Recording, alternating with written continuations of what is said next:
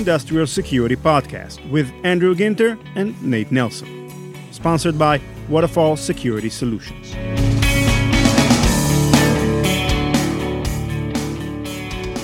Welcome everybody to the Industrial Security Podcast. My name is Nate Nelson. I'm sitting with Andrew Ginter, Vice President of Industrial Security at Waterfall Security Solutions. He is going to introduce the subject and the guest of today's show. Andrew, how are you doing? I'm very well, Nate. Our guest today is Jens Wiesner. He is the head of section at Bundesamt für Sicherheit in der Informationstechnik, which is German for the Federal Office for Information Security. Analogous vaguely in the industrial security space to the work that the DHS does in the United States. Our topic today is Malcolm, a new tool for OT network visibility. Let's head over to your talk with Jens. Hello, Jens. Hello, Andrew. So let's start at the beginning. Our topic is visibility into OT networks. Where's this come from? How are you involved? How's the BSI involved in the topic? We often see the issue in OT networks that operators have no visibility into the networks. Attackers are there. They're there for a long time, and nobody sees them. Nobody is reacting to them because they have no tools. They have no people looking into that. And why should they? Because most operators in OT, in the production network, in critical infrastructures, they have their mission. They have a different mission. They don't have to look into log files or should be concerned about security, but produce their critical services, have to focus on that. On the other hand, this mindset leads to a blind spot, a huge blind spot, and I'm trying to address this blind spot by this talk, by talking to German operators, trying to educate them, trying to figure out what you could do about incentivizing the view into your network. Now, maybe this has more to do with his phrasing than the actual idea, but Andrew, do you know what he means by incentivizing the view into your network? Yeah, I mean, I think there's two levels of answer there. What I understood when I heard Jens use the word incentivizing was encouraging. He wants to encourage owners and operators and the practitioners at those sites to look under the hood. I mean, he talked about these people being blind to what's happening. Too often you look at a network and what do you see? Well, you see wires connecting computers to switches. You can see what endpoints are connected by the network, but can we see what's inside the wire? Well, no. Can we see what's happening inside the computer? What software is running? Is it the same software as yesterday? Is what's happening in the wire the same as yesterday? Has something changed? Was it supposed to change? All of these insights are insights that have benefits, not just for security, because sometimes when something changes, it means something malicious is happening, but it has benefits for operations, because if something changes, we want to know, is that supposed to have changed, or did we just make a mistake that's gonna bite us in terms of downtime in a couple of hours?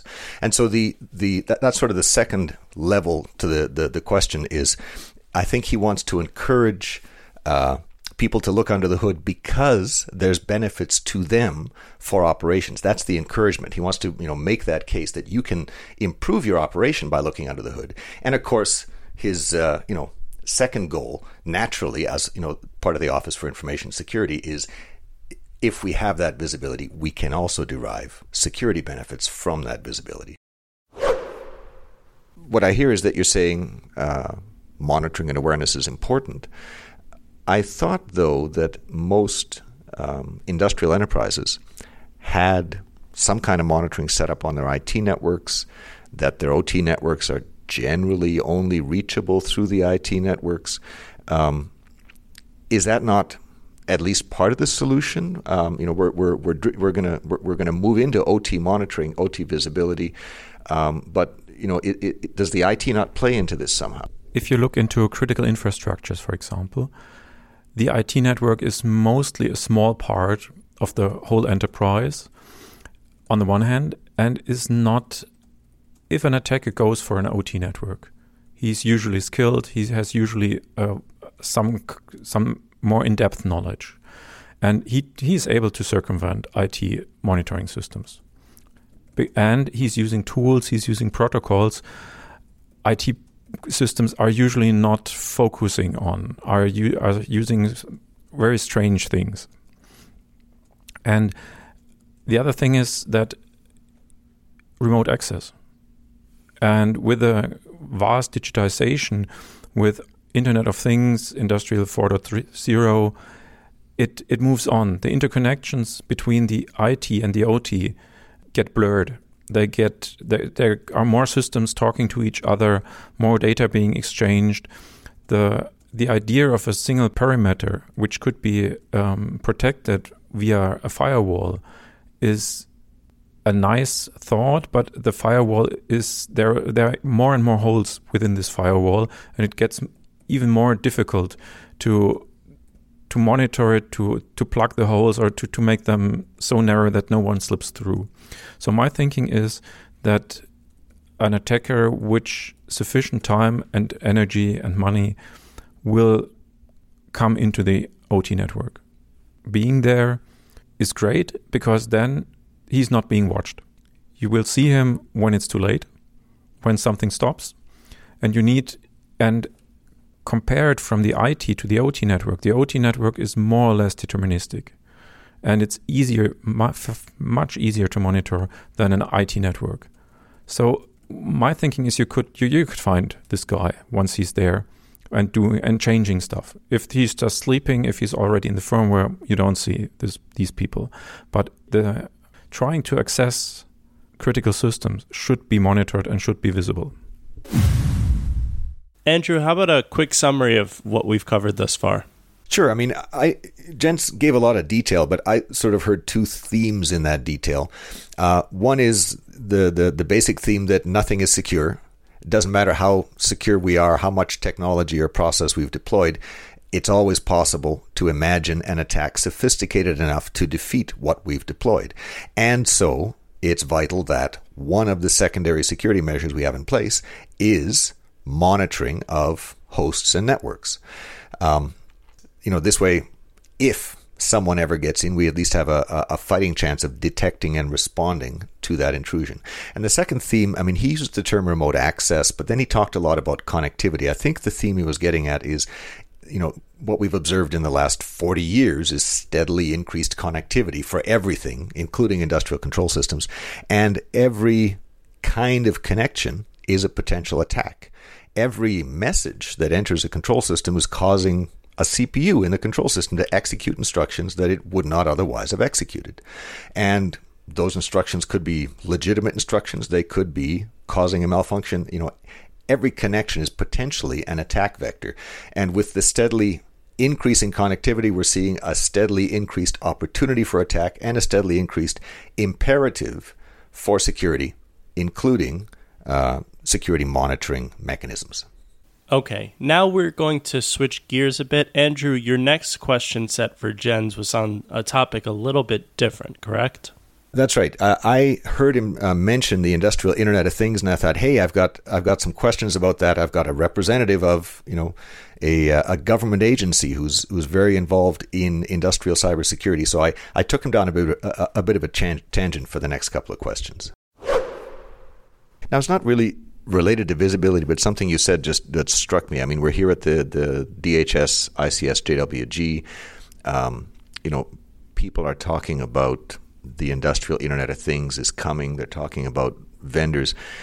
A concern I've had for some time is that the trend is accelerating. More and more vendors are offering remote monitoring, predictive maintenance services. More and more end users are taking advantage of this. They're very attractive services. It's the vendors are the experts on their equipment, and we want the experts looking after the equipment we've purchased at our site. So we pay the vendors to do this. So now, we have, I'm guessing in a handful of years, we're going to see large industrial sites with connections to at least 10 or 20 or 30 different vendors, continuous VPN connections right through 6 layers of firewall straight out to the cloud. Some of these vendors are going to be well defended. Some of them are going to be poorly defended. compromise a poorly defended vendor, and now you can pivot through that vendor into their hundreds or sometimes thousands of VPNs right into the PLC layer in thousands of industrial sites.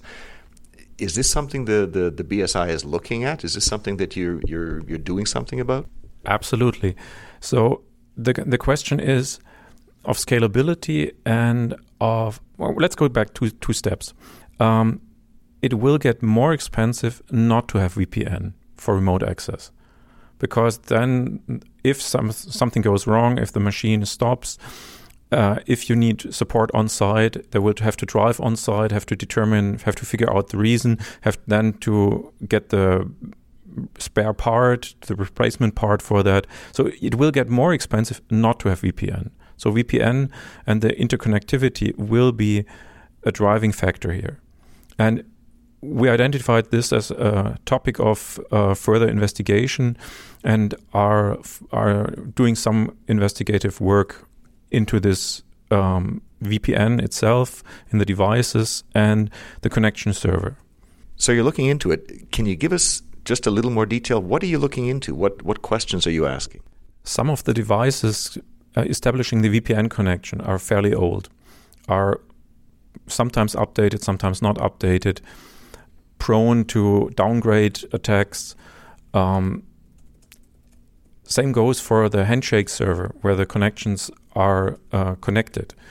And having this as a having these handshake servers as a focal point or as a point where you can maximize the impact, we're going to look into these as well, doing hopefully in-depth analysis of the algorithms used, of the cipher suites, and of the failover things they implement. Andrew, he mentioned a term I'm not totally familiar with. What is a downgrade attack? He didn't explain it, but I think that's a kind of attack on crypto systems. If you have an encrypted connection to a website or an SSH secure shell encrypted connection or any other kind of encrypted connection, these encryption protocols there's versions of them. And the older versions tend to be much less secure than the newest versions. And so a lot of times, if you're dealing with equipment it might have all the latest security updates in it, but it hasn't been configured in a while. You haven't looked at security for a while. Often the settings on the crypto system, the crypto subsystem, might still say allow version 1 and 1.1 and 1.2 and 2 and 3. And really, all you should be allowing is 3. You should be forbidding any kind of connection to be negotiated at a layer 1 or layer 2 version. And a downgrade attack is one that deceives a system into using weak encryption for a connection so that you can sniff passwords and such and log in and do nasties. What I heard generally in terms of the answer from gents regarding the industrial internet is that, it is an issue. The government in Germany is looking into it. His department is looking into it. And what I heard him say is that the first step that they're looking at is the strength of these crypto systems. I mean, I asked him about an attack that pivots through a poorly defended vendor. And he's saying, he didn't use these words, but he answered in terms of crypto systems. And so I'm interpreting his answer as yes, but you don't even have to do that if you got a weak crypto system. So the first step is to make sure the crypto out to the cloud is robust from these industrial devices. And then the second step will be, now let's figure out what to do about your fancier pivoting attacks. And what's the next subject you covered with Jens? We came back to the OT visibility, and we're leading into the Malcolm, the new tool that he's going to be telling us about. Let's listen in. Well, thanks for that. It was a bit of a side trip. Let's come back to the topic here, which is visibility into OT systems. You've talked about the problem. Can you talk about the solution? What are you seeing that people are doing to solve this problem? How are they doing that? I saw at only one company really doing a solution, which was not a company but a nuclear plant. And they were tasked of doing that, of reviewing all the log files every day. But being a small and medium enterprise, being a municipal waterworks, you simply can't do that. And to incentivize the view into the OT network, one could generate information which helps you run your business. Meaning, who is looking into the load of the traffic on the network? For example, if backups are running, you might get into trouble if too many backups are closing or are filling up the network, and and some systems trip at a time, and you don't know why this happens. Always at the same day of the week. It helps you clear your network of unwanted traffic, of unwanted services which are still in use, which could identify potential issues, but also just to reduce the attack surface. Having this visibility into the network, it could provide you information about changes, information about things that were, about some traffic which was not there like before. And if you see, I don't want the full-scale, full-blown SIEM solution with all logging functions. Sometimes a simple syslog server is enough to push information to and to get together some kind of rudimentary information. It's not really something that you need to spend thousands of dollars on it. You need an old computer, you need enable syslog, Linux distro, enable syslog, put the IP of the server in the syslog of the devices, of the controllers. Yes, this will generate additional traffic. You have to be careful here. And then just review the log files. So at the beginning, I said, when we started, I said, you don't want to review all the log files all the time, but you need to do it once just to have some baseline. You need to do baselining, but once you have the baseline, it's quite easy to figure out why might the system not behave like I expected to or like I wanted to. So Jens is talking here about monitoring hosts, because he's talking about syslog, and this is typically something that hosts or, sometimes network switches will give you syslog as well, give you a degree of insight into what's happening on the network. Not the actual packets, but, maybe monitor connections or, physical connections of equipment into the switch. But most of syslog is insight into hosts. And what he's talking about is saying, what I heard is it's pretty easy to tell a host, especially a Unix host, to send syslog to a central site where you can aggregate this stuff and look at it all. So you can see all of your syslogs from all of your hosts in one place. Windows doesn't produce syslog by default, but it's easy to get a little plugin that'll turn Windows logs into syslog. What do you do with all this? What good is having a central bunch of syslog? Well, he talked about getting a baseline. What does that mean? Well, it could mean that a person reads a month's worth of syslog and says, I guess this is normal. Let me figure out what's normal here. Let me try and understand this. It takes a long time. It's labor intensive. And then when would you do this again? I don't know, once a month for a day, look at a day's syslog. I don't know. It's a costly process. I mean, this is why people buy SEMs to automate this. But if I may give just one example, it's crude, but he's talking about low tech here. He's talking about organizations that may not be able to afford a SEM and a central operations center, a security operations center rather. So here's an example. Back, when I was working for a small organization, I won't name names. We had maybe 20 people in an office, and that was it. And we had to do something about security. So yeah, we turned on all of the syslog logging we could, and we dumped it all into a central place. Well, now what? Now we have large files building up here. So what I did was I wrote a little script that said, let me personally look at the first line in the syslog. That seems normal. I don't ever want to see that line again. And I would put in the script, create a copy of the syslog file without all of those lines, and put a string that matches those lines. Do this again for the next line. Work on through until I discover something that I go, hey, that's not supposed to be happening. There's a hardware failure brewing on that machine over there. That's the kind of thing I do want to see. And so what I did was produced a script that was just one line of command after another saying, produce a new copy of the syslog file without this. Now do it without that. And without all of the normal stuff, leaving the abnormal. I would run this script once a week or once a day, and I would get 8 messages out of it and go, either these are normal, put them in the script, or, something bad has happened, let's go figure it out. And you can do this one of two ways. You can either get rid of everything you know is normal and look at what's left, or you can figure out what's not normal and say, just give me that. The problem with that is, if you do that second thing, you can only produce not what's not normal that you've seen before. You don't get sort of the leftovers, the new stuff. And so the approach I took was, it's a low-tech way to automate log analysis and let you look manually at what's different.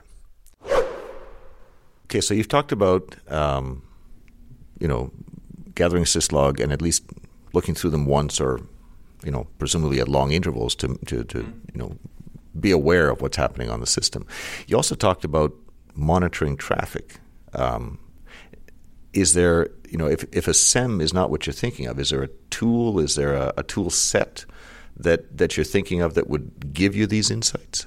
Yes, this tool set exists, and it's made public by Idaho National Labs. It's called Malcolm, and I'm doing a little bit of advertisement for them because I personally think it's a great initiative.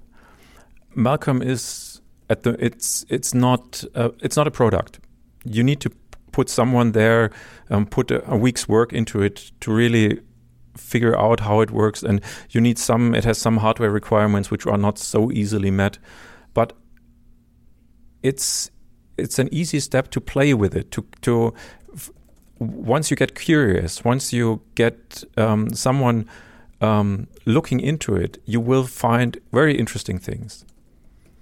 If you just buy a product, it's like driving a car against building your own car or repairing your own car, having the ability to repair this.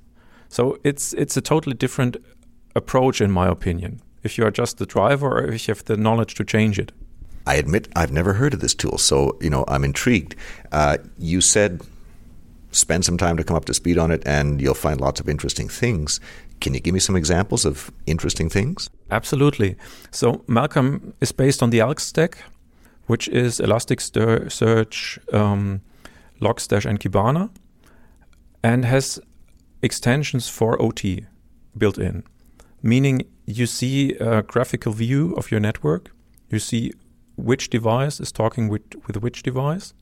You see also there's a identification based on the MAC address of the devices, but you can add additional information on them. And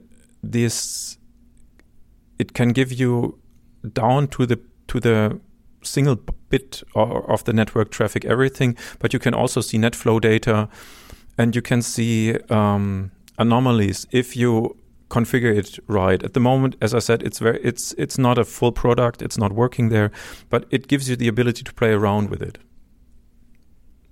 And it's if you're familiar, it's a Docker container. It's not difficult to set up. You just need a Linux, you need 32 gig of RAM, 16 might work, but not so good.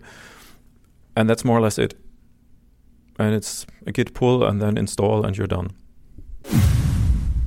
So Jens dropped a lot of buzzwords there. Let me go through a few of these in case not everyone knows all of the words. He said Elasticsearch framework.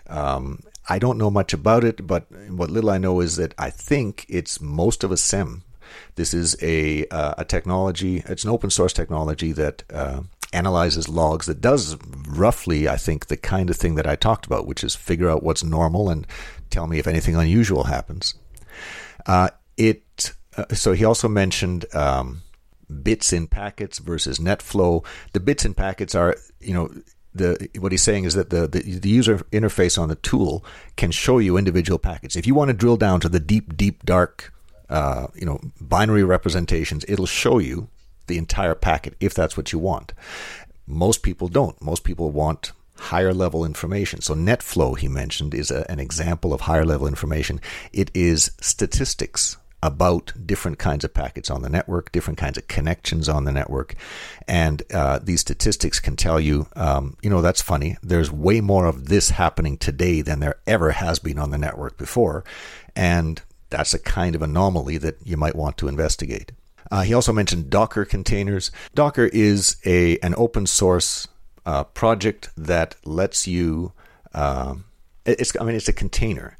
It's basically a lightweight virtual machine. It's not all of a virtual machine. It's just a bunch of the file system stuff. What does that mean? It means if you download a Docker container from, let's say, GitHub, you can put it on one of your Linux boxes and just start running it. And it'll work. You don't have to install a lot of software. You don't have to build a lot of stuff. It's sort of my understanding is that it's kind of a running image. So, and GitHub, by the way, is a popular repository for open source projects. So when he said do a GitHub install, it'll, you do that command and it'll pull everything relevant from GitHub and install it on your machine. So that's just sort of, some background. We'll get back to the interview here. That agrees with, my own experience. What I heard you say is these are tools that give visibility into networks. In my own experience, when we give the engineers, the operators of the networks, visibility into the networks, they see things. These people know how the system is supposed to be working, and often when this, the wire sitting there, that's a wire, we can't see the bits. Once we can see the bits, they can look at the bits and they can say, just a minute, that's not supposed to be happening. And, sometimes it's a nasty in there that's not supposed to be in there.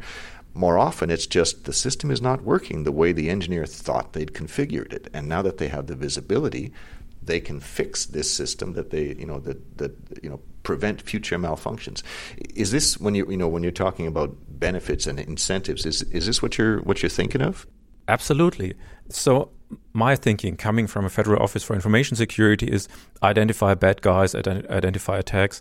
But the real benefit for the operator is having this visibility to increase the uptime, to reduce unwanted stops of the machine, of the facility. And the identifying attacks is a positive benefit, but it's not the main incentive here. For me, as Federal Office for Information Security, again, we see very few attacks because we need asset owners to report it to us. If they don't see it, they don't do it. And if we help them getting more visibility, they might report more. And that's my goal, to go there. Malcolm is open source. I remember another tool, Sophia, that started as open. It didn't start as open source. It started as a research project at Idaho National Labs. It was spun off to Next Defense, which was recently purchased by Dragos. But I remember back in the day, the DHS, Idaho National Labs, considered making Sophia an open source project. And back then, now this was 5 years ago, the feedback they got from industry was, we don't want open source. We don't want source code.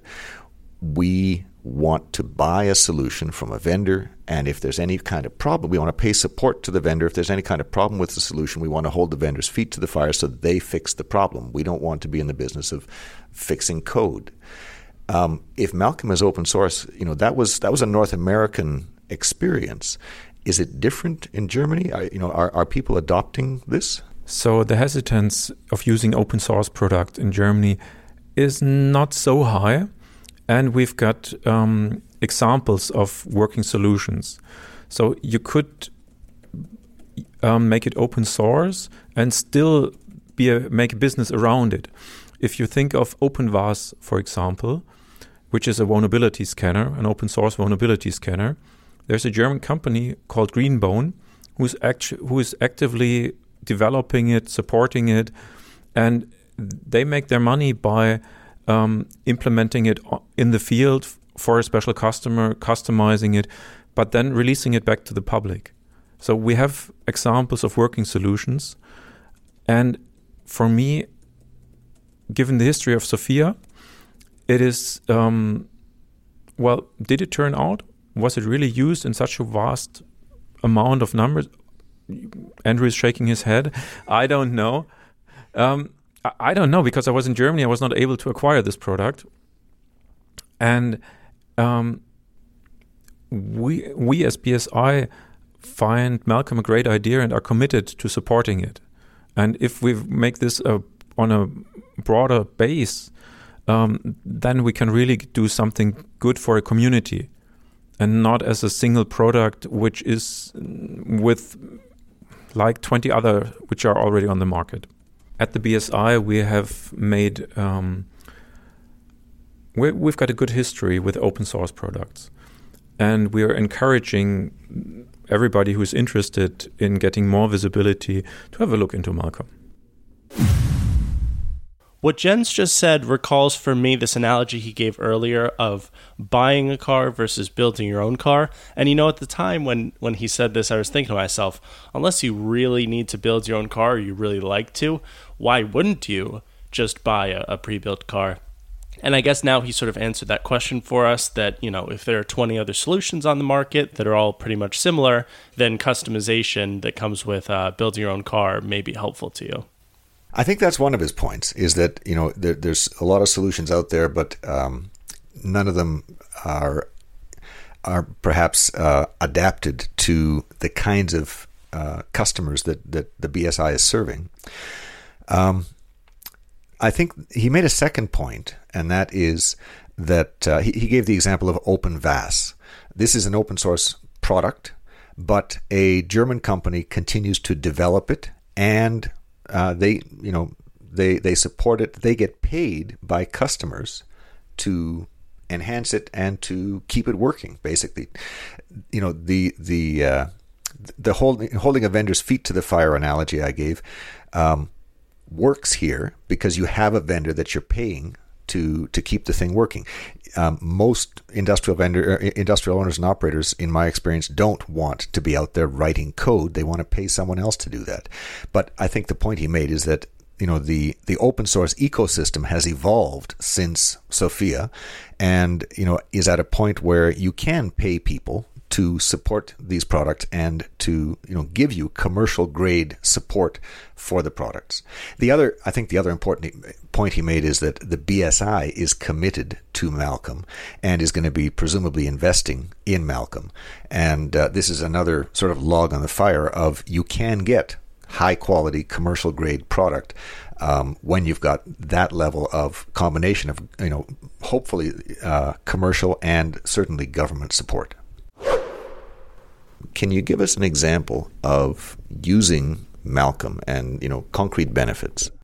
So, as a federal office, we are bound to some confidentiality, but I presume in case of Triton Trisis, if someone would have looked at the output, they should have seen some blinking lights. They should have seen a Christmas tree of things going on which would not have been supposed to be there. So, as I said, we don't have the PCAPs. We can't feed it and replay it and see how it looks. But we are testing it at other facilities, and it's obvious that if something's going wrong or if someone is playing with the network, you see it. Can you tell me some of the big picture? We've talked about some of the features of Malcolm.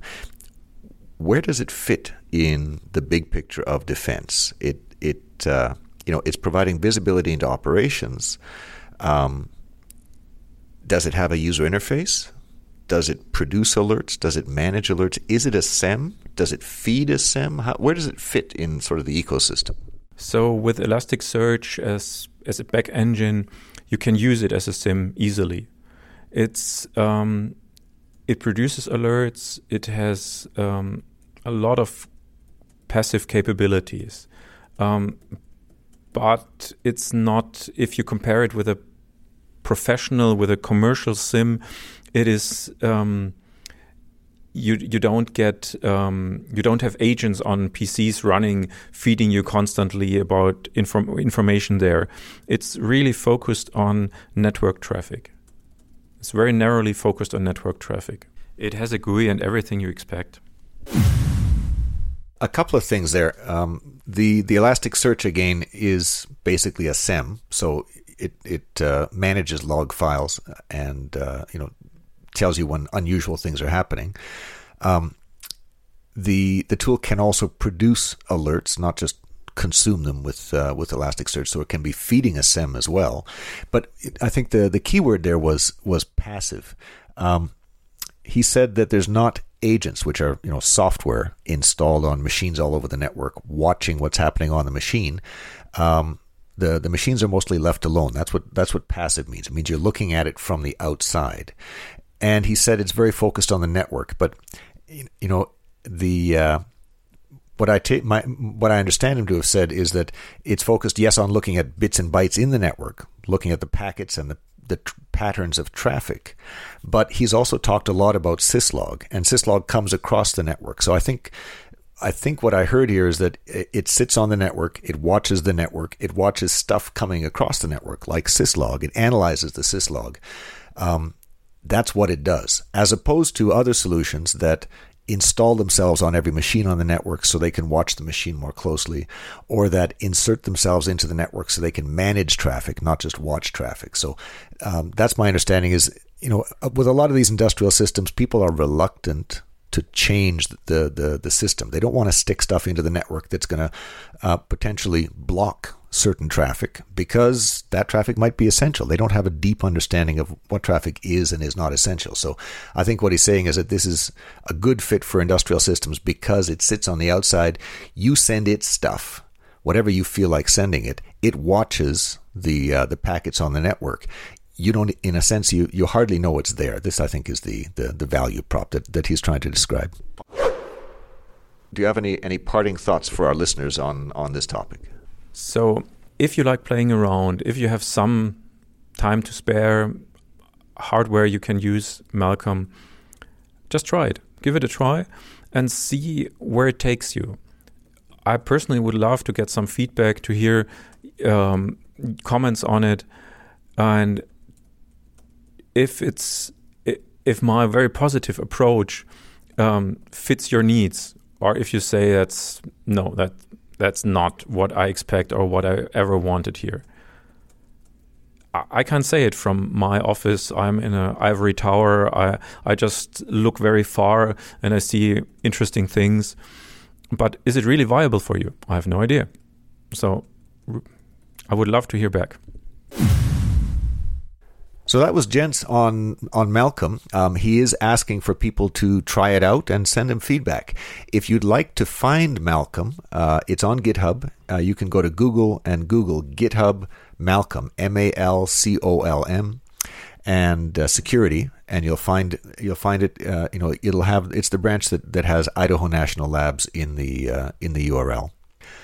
So download it and give Jens some feedback. If you want to reach Jens, he's on LinkedIn. If you're not connected enough to reach him on LinkedIn, just reach out to me and I'll get you connected to him. Now, Andrew, before we go, something I forgot to ask.